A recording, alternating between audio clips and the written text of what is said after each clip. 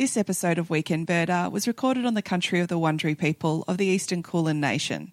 I would like to pay my respect to elders past and present. The Wurundjeri people's living culture continues to have a unique and important role in Naarm, which is the Wurundjeri Woiwurrung word for Melbourne.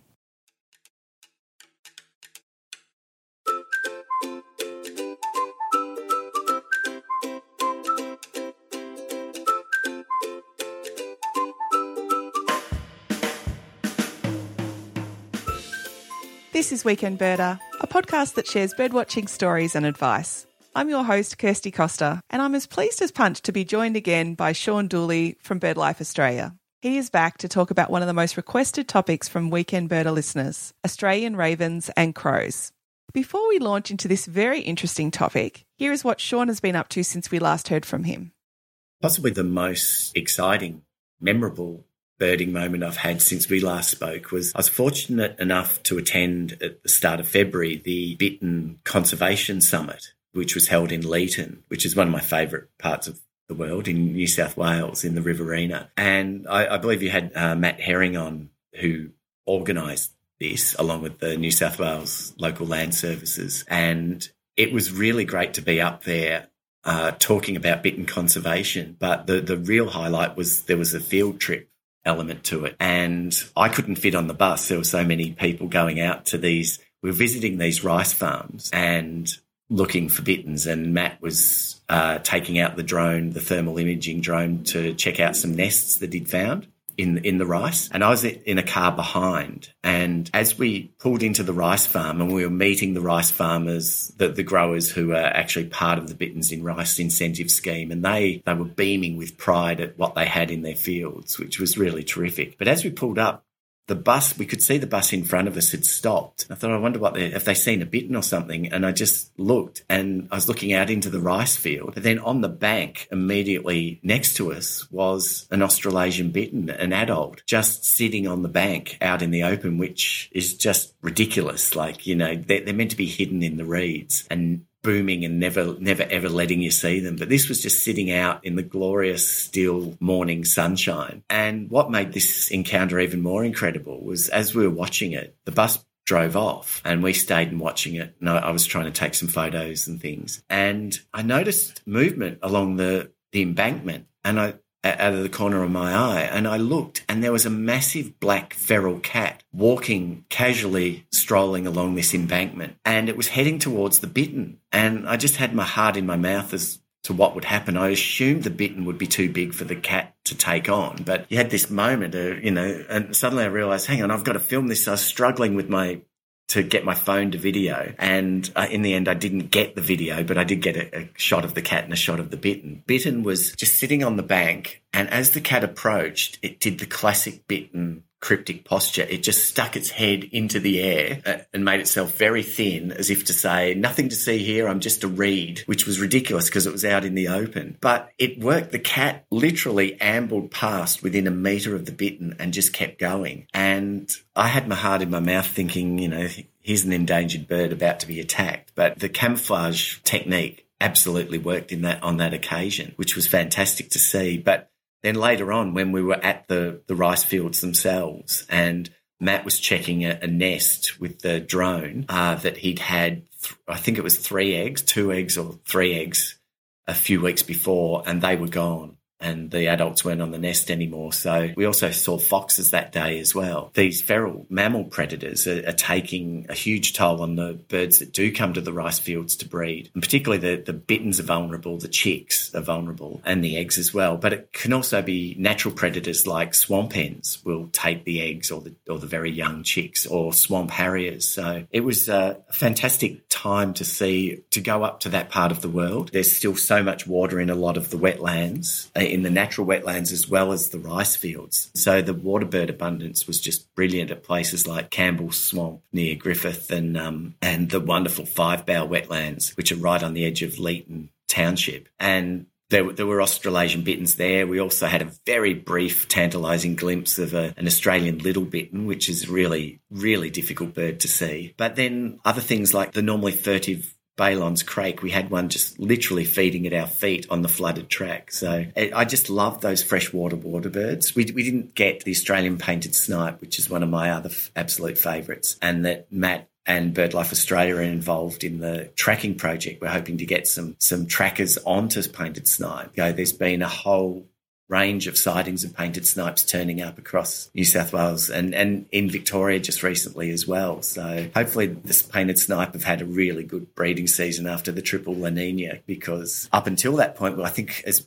talking to Matt, he said we had 6 confirmed records in the past year. And so even though the Action Plan for Australia's Birds estimates there's about 340 painted snipes left, Matt said up until a month ago, we only had evidence there were 6. So hopefully these amazing freshwater birds will start popping up all around after a good breeding season in the inland. If you would like to know more, tune into episode 29, which features Matt Herring talking about the painted snipe and the Bitterns and Rice project. We last heard from Sean in the lead up to the Aussie bird count in October 2022. Here's an update on what he and his team have learnt from the data that people submitted.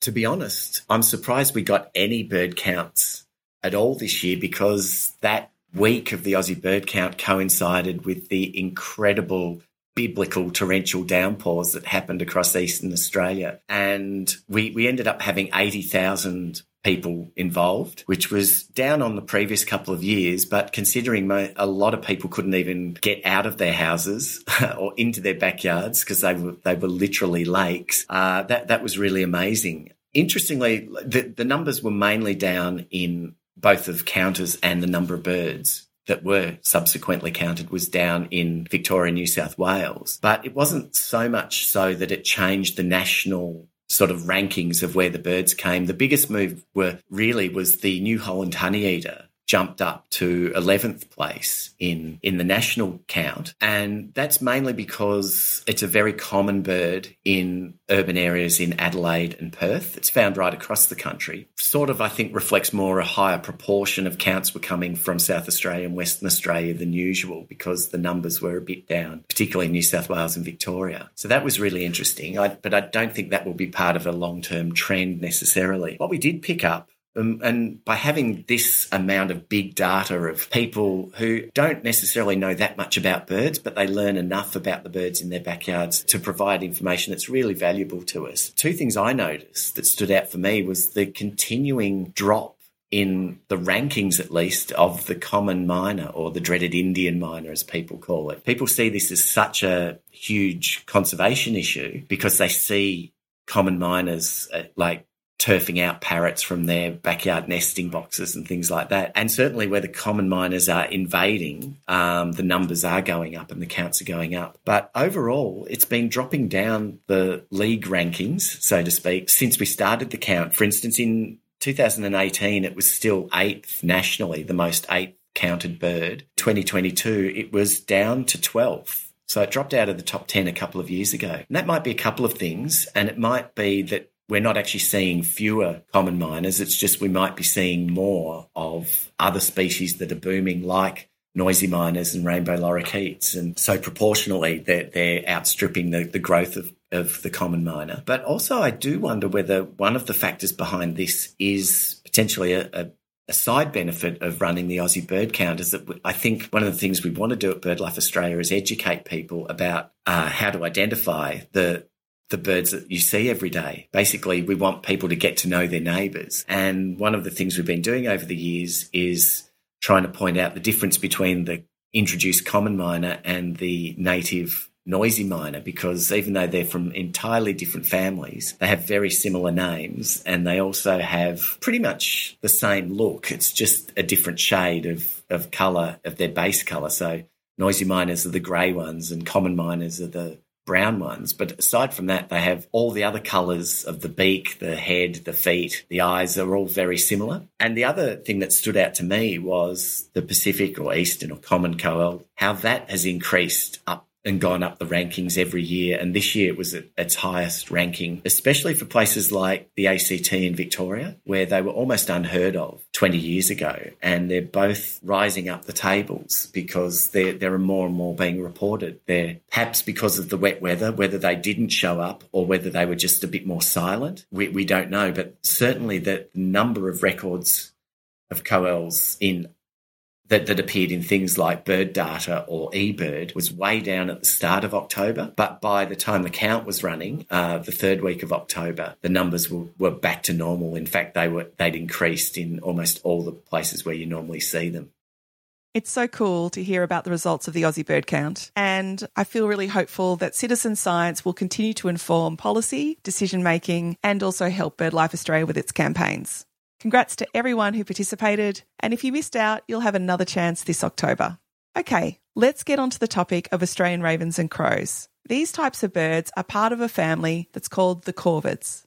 Corvids are a family of birds that include crows and ravens, and they're the only examples we get in Australia. But overseas, particularly in the Northern Hemisphere, they also include the Northern Hemisphere magpies, totally unrelated to the Australian magpies, and things like jays and other birds, jackdaws and rooks and things like that. They're a really fascinating and much maligned group of birds and play a very significant cultural role in many cultures across the world because they're scavengers, and so many of the species of corvids, particularly the crows and ravens, have learnt that there's a lot of free food around human settlements. So they're a bird that have significant interactions with humans throughout history and feature a lot in mythology. Odin, in the Norse mythology, he had two, I think they were ravens, that would go fly around during the day, see what was happening in the world, and then report back to Odin on what all the people were up to. So, and I know certainly in a lot of Indigenous songlines and other stories, the crow, as it often gets called, even if they are ravens, feature in many significant cultural stories. An interesting bird because we know now, research has shown that Australia took song to the world. The songbirds evolved here in Australia and then moved out across the rest of the world. The corvids are one of those birds that reached their greatest diversity once they moved out of here or evolved possibly outside of Australia, and then they're one of the few families of songbirds that have actually come back into Australia. And we actually have 5 native species of corvids, and they are the crows and the ravens. 3 ravens, which are the Australian raven, the little raven and the forest raven. And we have 2 crows, which is the Teresian crow and the little crow. Now, the tricky thing when you're starting out birding, and even now I still stumble over this, is there is almost no discernible difference, not just between crows and ravens, but within those names. It can be really difficult to identify any of the 5 individually because essentially with a crow and a raven, it's the same basic unit. It's a large black songbird with a white eye in the adults, and pretty much that's it in terms of easy identification features. So they do pose a really challenging conundrum to birders. Sometimes I still give up unless I get a really good view, or more importantly, and this is the tip, it's the call that's going to help you the most. The subtle variations of the corvid's call are a much better guide to distinguishing what species you have. But even there's lots of slippages in the way they sound. So some birds can sound like other species. The thing that works in your advantage, in most areas of Australia, we only have one dominant species, particularly in our cities. This is the hill that I will die on in terms of what's a crow, what's a raven, and where they occur. Because there's a lot of historical inaccuracies of what people were reporting. There's sort of this legacy of misidentified birds that are in all the databases. And so if people see what claim a species in, especially in our cities where they normally wouldn't be, they're able to point to this long history of, well, that bird has always been there. It's like, no, it hasn't. It's actually been always misidentified. And they're so difficult to identify and separate that it wasn't until the late 60s with research from CSIRO that we actually established that we had 5 species of corvids in Australia. Up until then, it was variously just thought to be 2 or 3. Even the scientists were confused up until the late 1960s. So that's how tricky they can be. But the advantage is if you live in a city, a capital city in particular, you will have one dominant species of corvid. So I'll run through that. If you are in Perth or Sydney, the dominant species you're going to see almost exclusively is the Australian raven. If you're in Melbourne, Adelaide and Canberra, the dominant species is the little raven. If you're in Hobart, the only species of corvid you'll get there is forest raven. And if you're in Brisbane or Darwin, it's the Teresian crow. So that's a really good rule of thumb. In some of those areas, you will get more than one species. But for instance, in Melbourne, 99% of corvids are little ravens, and the Australian raven is restricted to a very few select areas of generally taller forest habitat. So you'll get a couple of pairs out in the You Yangs near Geelong, a small population on the parts of the Mornington Peninsula, and then still not as common as little ravens throughout the Dandenongs and other ranges. Whereas in Sydney, you will get little ravens, especially in the southwest, particularly in winter as they move in, but generally it's Australian raven. That's very helpful. But the big but is there are some areas you don't just get two species of corvid, you can actually get 3 or 4, or even in parts of sort of northern New South Wales and southern Queensland, you within 100 kilometres you can get all 5 species. So this is where it gets tricky. If you haven't listened to how Sean got into birdwatching, go back and listen to Weekend Birder episode 8. Sean grew up near the Seaford wetlands, and it was during this time that he became fascinated with corvids and also discovered that location is really important. When I was in grade 6, I got my hands, I think it was a Gould League checklist poster that I stuck up. I pushed my brother's KISS posters away off the wall and just stuck this up, and it was like a checklist probably with 52 spots and all the birds that you could possibly see around Melbourne. It was fantastic. And each week I would tick off what I'd seen. This was in the first year of me starting bird watching, and it had Australian raven and little raven. After about a year or so of bird watching, I realised that I was no longer seeing Australian ravens. In the first few months, I was seeing about 50-50 Australian ravens and little ravens. By the end of the year, I'd noticed it had been quite a few months since I'd seen an Australian raven, and I thought that was really curious. And it only occurred to me afterwards that what had happened was I actually just got better at bird watching and identifying. I'd never seen an Australian raven. I had just assumed I had based on sort of quite spurious ID characteristics, because little ravens can be tricky at times. And so I was very adamant from then on, and whenever people claimed to have seen Australian ravens anywhere in that, that Seaford area, I was pretty bolshy about slapping them down and saying, no, you didn't. And that view spread to most of suburban Melbourne. And then after about probably 20, 25 years of bird watching, and by this stage I was doing monthly surveys for Melbourne Water and BirdLife Australia there. And one very foggy winter's morning in July, really cold, foggy morning, there, after 20 years of denying there were Australian ravens around, there was an unmistakable call of the Australian raven. And so you can never say never, but considering I've done well over 500 surveys of those monthly surveys, there is literally one record of Australian ravens. So it very much is 99.9% little ravens. If you go birdwatching in northeastern New South Wales or southwestern Victoria, you might end up seeing 2 to 5 species of Australian corvids. Eek! Location in this case will not help you identify which bird you are seeing. So here are Sean's tips for telling them apart by sight.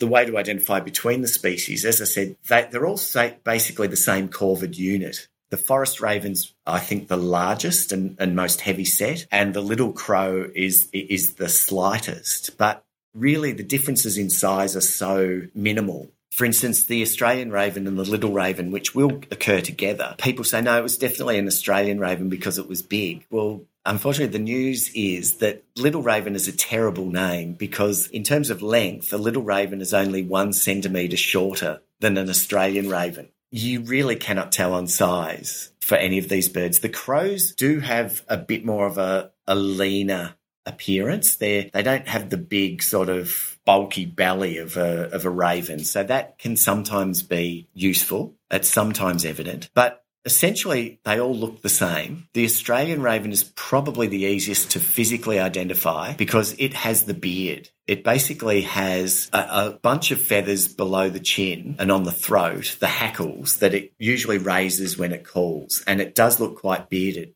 There's a caveat to that. It's particularly the ravens. They also have those. They're just not as prominent. But forest raven and even little raven can raise their throat hackles. So, You have to be careful, but usually that bearded look to the Australian raven is a dead giveaway. But you need to see the bird really closely. Australian raven has virtually no feathers under the chin in what's called the interramal area, feathering that goes right up under the beak. It's very bare in an Australian raven. People ask about the difference between crows and ravens, and really the only difference is generally ravens are larger, but that's a rule of thumb that applies around the world. It's not necessarily always true. The main difference is apparently it's the colour of the down at the base of the feather. So in crows, it's meant to be white, and in a raven, it's meant to be brown. But essentially, unless it's howling a gale or you actually catch one and blow on the bird to see what the colour of the down feathers are, it's not a good ID feature.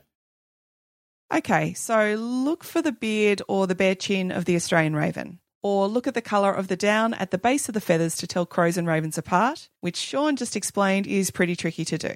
So, friends, how are we going to identify these Australian corvids if we're in a location where they all hang out? Sean says the answer is by listening to their calls. There is always a difference between them. Little ravens and Australian ravens can be a bit more fluid, but generally the Australian raven is that classic sound of the Australian landscape. It's that long, almost sort of pained wail that goes out, and it's usually in 3 or 4 notes. And a non-bird watching friend who was out with me once said it's like they get a surprise, ask themselves a question and then give the answer. So they've got a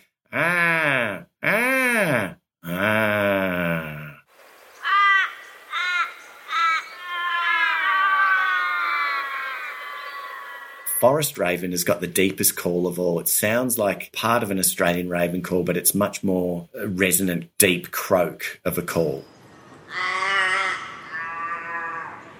And the little raven tends not to have that long, elongated phrase at the end of its calls. It tends to be more staccato in its calling.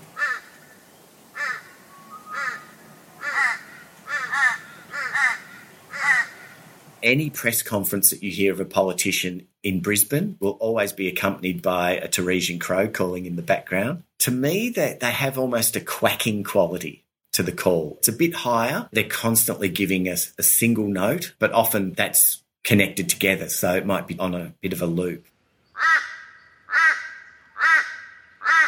To me, if anything sounds a bit like a duck, it's going to be a Teresian crow. And the little crow, which is found mainly in the desert areas, can be very difficult to distinguish from Teresian crows at times, but their call tends to be a lot more flat and nasally. As someone once likened it to, it's like they're a Teresian crow with an American accent.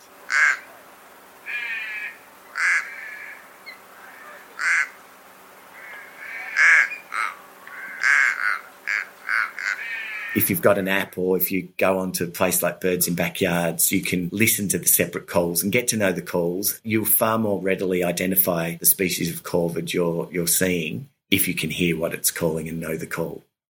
The bird calls that you just heard are recordings from Mark Anderson on the Xenocanto website. Thanks again, Mark. We love your recordings. If you are still feeling a bit confused, Sean and his team have made a great video about how to identify Australia's corvids, and I've put a link in the episode notes for you. If you look at the field guides or online guides like Bird Data or eBird, there is actually a 6th corvid that you might see called the house crow. This is actually not an Australian native species. Sean likes to call it an accidental visitor.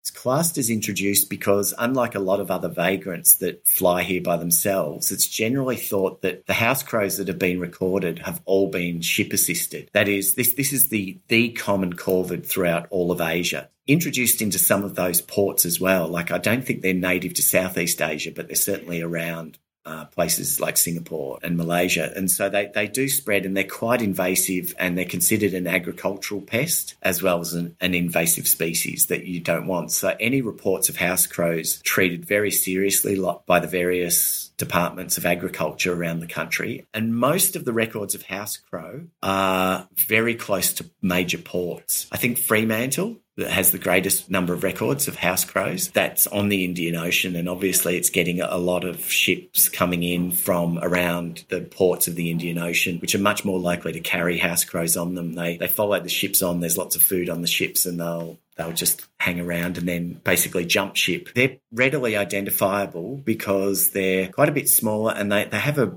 sort of brownish hue on the head. They do look quite different to the Australian native corvids, which are all very similar looking. You could argue that ravens are not always loved by Australians. Farmers sometimes see them as pests. People living in suburbia watch them pull litter out of bins or feast on roadkill. And I even had a flock of ravens pull the rubber off my windscreen wipers when I lived in Adelaide. Sean says that their intelligence is why we love them or why we might fear them. This is a bird that has, by any measure that has been studied, it has the equivalent intelligence of things like primates. The most studied one is the New Caledonia crow. Their problem-solving abilities are just phenomenal, and the researchers create these puzzles where the birds have to not only work out how to get into a sort of a cage where there's food, but they also have to create the tools that enable them to unlock the cage. And the New Caledonia crow actually fashions its own tools to do things like dig grubs out of logs and stuff like that. So they've got impeccable intelligence credentials. And you see that in Australia. Those sorts of experiments, I don't think, have been done on Australian species, but they're so smart. Also mischievous. Like, we get reports a lot of ravens stealing golf balls on the golf course. And for a long time it was assumed, they must think they're eggs. But ravens aren't that dumb. Whether there's some chemical signature in the smell of the golf ball that attracts them, or whether they're just getting up to mischief, it's really hard to understand, because they don't just steal white golf balls, they steal all the coloured golf balls as well, and they'll cache them.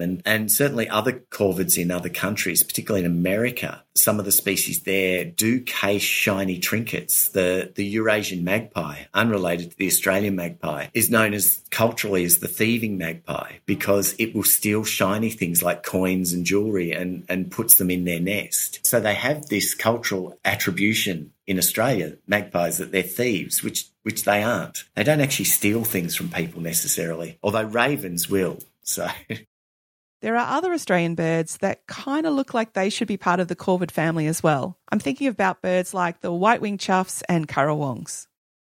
The white-winged chough in Australia is not only not part of the corvid family, it's not part of the chough family. The choughs in Europe, there's two species in Europe, the red-billed chough and the alpine chough. Those choughs are, I believe, part of the crow family as well, the corvid family. Whereas the Australian choughs are in a completely different family, mud nest building group of birds. And so, it's, I suppose, in some ways a bit of a sense of convergent or parallel evolution. The currawongs in particular, but also magpies and choughs have adapted very similar, or have developed very similar colour schemes and body shapes. And when you look at it, particularly the currawongs, their diets are very similar to the corvids. They're omnivores, they're scavengers, they'll eat fruit, but they will also do a bit of hunting or certainly take carrion. So I guess it's convergent evolution, if that's the correct technical term. I always confuse my convergent and parallel evolutions. But interestingly,